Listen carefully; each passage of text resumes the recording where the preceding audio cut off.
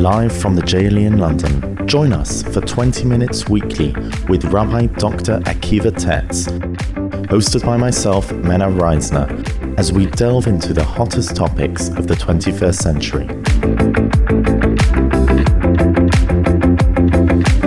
From the origins of the universe, vaccine conspiracies, genetics and Jewish law, relationships, and everything in between, you are listening to Conversations with Rabbi Tetz. And welcome back, Rabbi Tetz. I just want to apologize to the listeners. We've been taking a bit of a break. Welcome back from your travels in South Africa. Hope you had a wonderful time. We did actually plan what to talk about in this series, but I think we thought we'd take a bit of a break due to the passing of Queen Elizabeth and passing over to her son, King Charles, who will now be called His Majesty.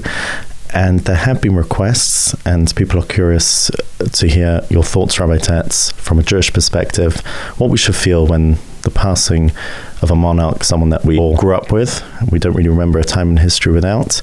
If you could just give us your thoughts on it. Yes, first of all, thank you for starting our series again. It's a pleasure to talk to you on these podcasts, Reb Mena. Thank you. Yes, we have very, very specific thoughts about the monarchy. So let me speak a little bit more about the concept of kings and queens and the monarchy in general. We'll begin by doing what you suggested, of course, just a word about Queen Elizabeth herself, who elicited great admiration from most of the world. Again, there's some exceptions like colonial issues that have to be discussed separately, but in terms of the duty as she perceived her duty, there's no question she was a very dedicated and dignified and refined individual with a very sure political touch. A light touch, I would say, knowing what not to get into and to carry the dignity of the royalty in an exemplary fashion. But one of the things that strikes us about her is, I would say, the discrepancy between her dignity and, I would say, unbroken record of refinement and dignity and the future generations. I'm not referring to anyone in particular of her successors' generation, but it's unavoidable observation that the difference between her as a personality and probably also her forebears, those who came before her, and those who come after, her children, for example, you see immediately a different level of, I would say, personal happiness, marital togetherness. That's quite striking here, and one can't help feeling a change in level in some way from her generation to the next. Of course, we all hope that King Charles will be an exemplary monarch and live up to his mother's standards in every way. But I think this transition gets us thinking about a fundamental point relating to monarchy in general. So let me tell you what it is. And I'll begin with an observation that I once had the privilege of sharing with Rav Nachman Bullman, one of the great thinkers of the last generation. I put to him a certain thesis, which in fact he agreed with, and he was a very, very deep thinker and a teacher to many of us. The observation begins, the theme here begins with the observation that kings and queens do exist in the world today, but they're powerless. Let me explain what I mean, and then we'll see where that leads us.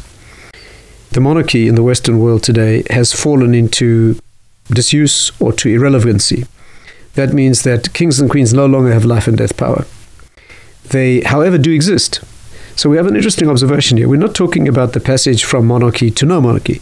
We're not talking about the passage from a feudal system where the king or queen was in power to a system of democracy where they no longer exist. Rather, we're talking about a transition from an era in which kings and queens had life and death absolute power to a generation in which kings and queens do exist, but they're powerless. That's a very interesting thing. Most people don't even know that there are many countries in Europe today that have a king or a queen. Spain, Belgium, Denmark, Holland, Britain, of course. There are countries which do indeed have a king or a queen. But very interestingly, that king or queen is totally powerless. They're merely a rubber stamp for democratic government. They're a figurehead for the state. They have a nominal power. They are ceremonial largely. They're looked up to as ceremonial heads, but they have absolutely no power, and they certainly do not have life and death power.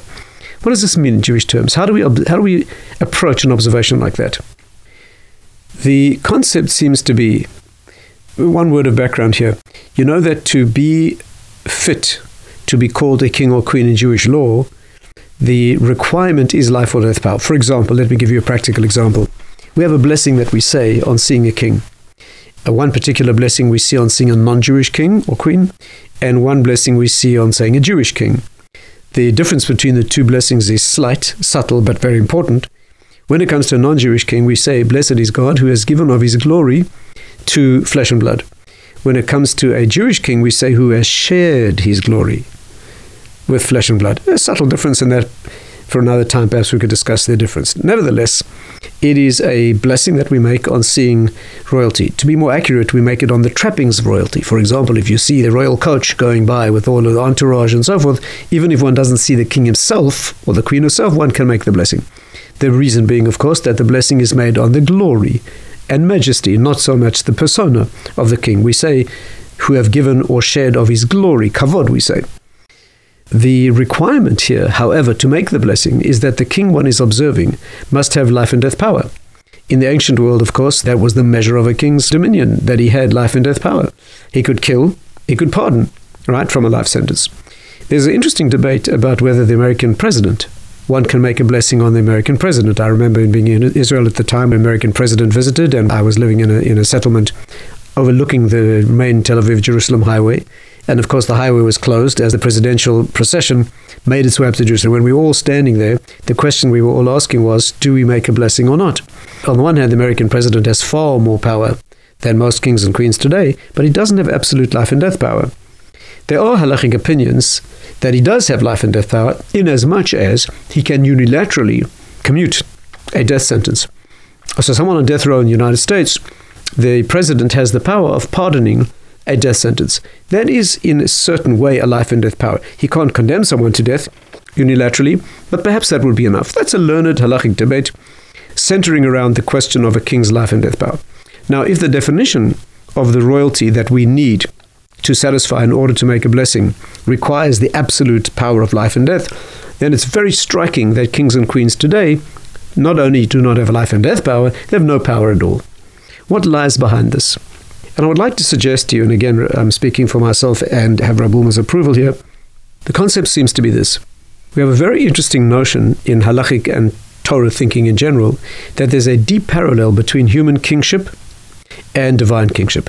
The expression you find is Malchus Derakia, or Malchus Da'ara, which means the royalty on earth is Ka'en Malchus Derakia, parallels the divine royalty.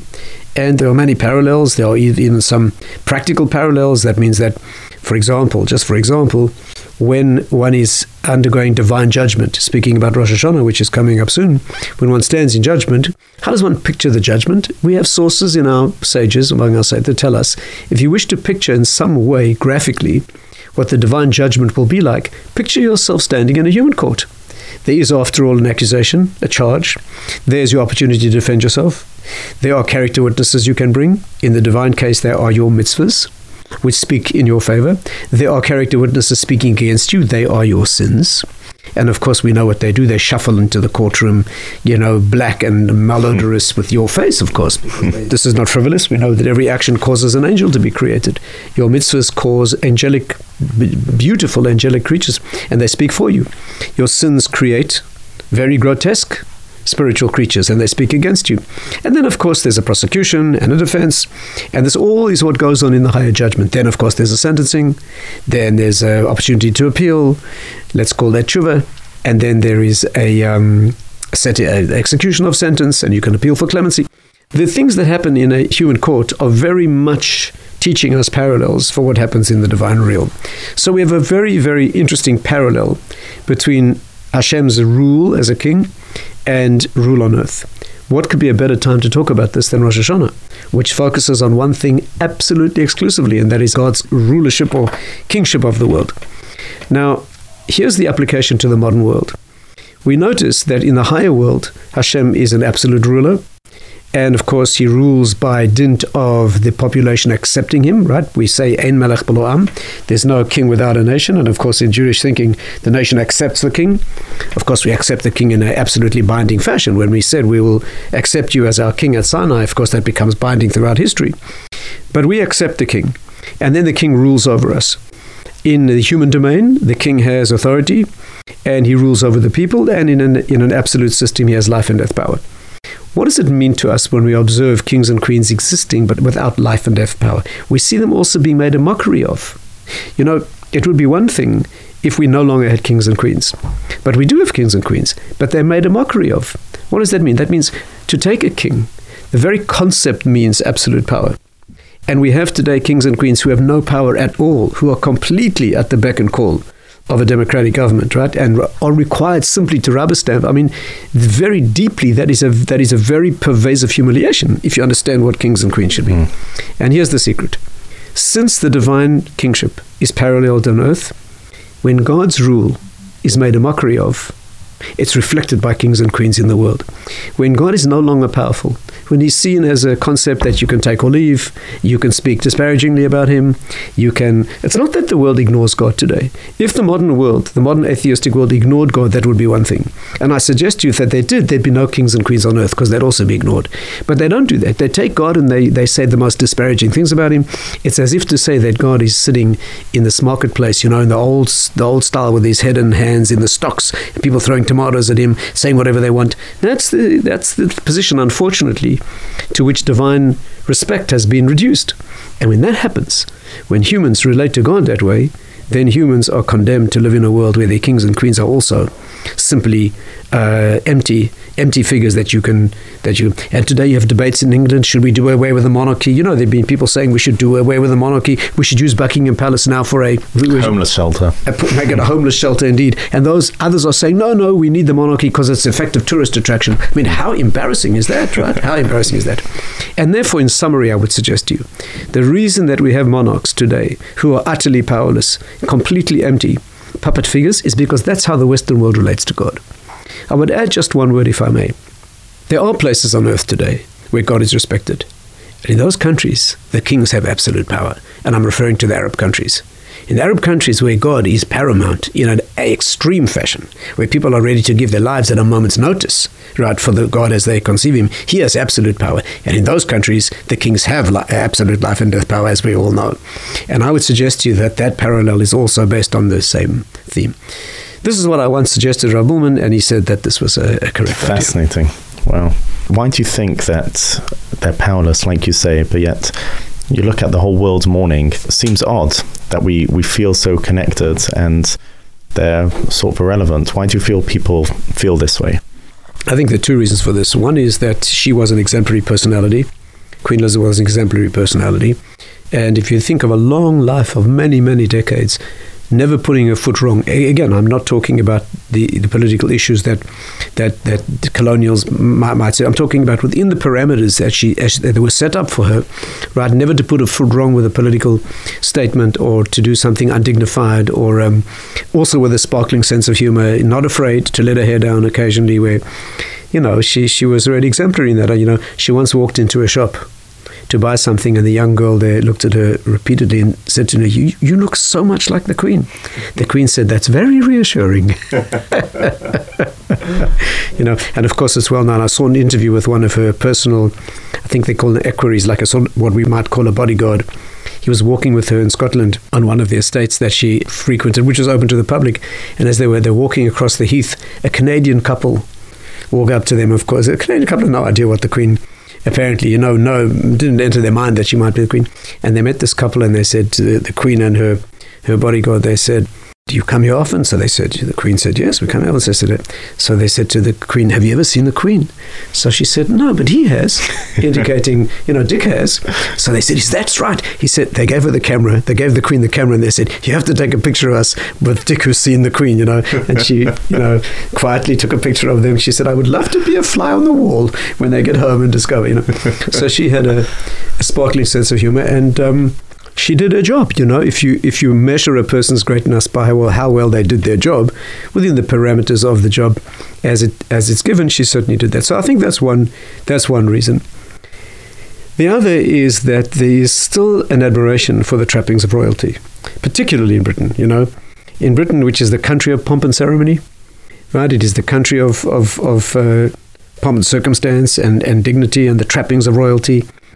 That is still awakens, those feelings. And I would suggest that among Americans as well, who formally have rejected all that formality, there's still a hankering after the mother country that they came from with all its trappings of royalty as well. So I think these are some of the issues that are, I think to sum it up, I would say that despite all the scandals and all the unfortunate things that have happened to various generations of the royal family, despite all that, there's still an inkling of awareness that royalty represents something divine. Yeah. I also find it fascinating how we, even though we're very cynical people, we still have such an appreciation of tradition. And you can see how they're dressed, sometimes fascinatingly, announcing the king and doing very odd ceremonies. And people are standing there in respect, and we're cynics at heart. But it seems like beneath, we still have that sense of tradition that you wouldn't have thought so. Thank you very much, Rabbi Tatz. That was a one-off special, and I very much enjoyed it, appreciated the insight, and we hope to continue and resume regular recording next week. Thank you.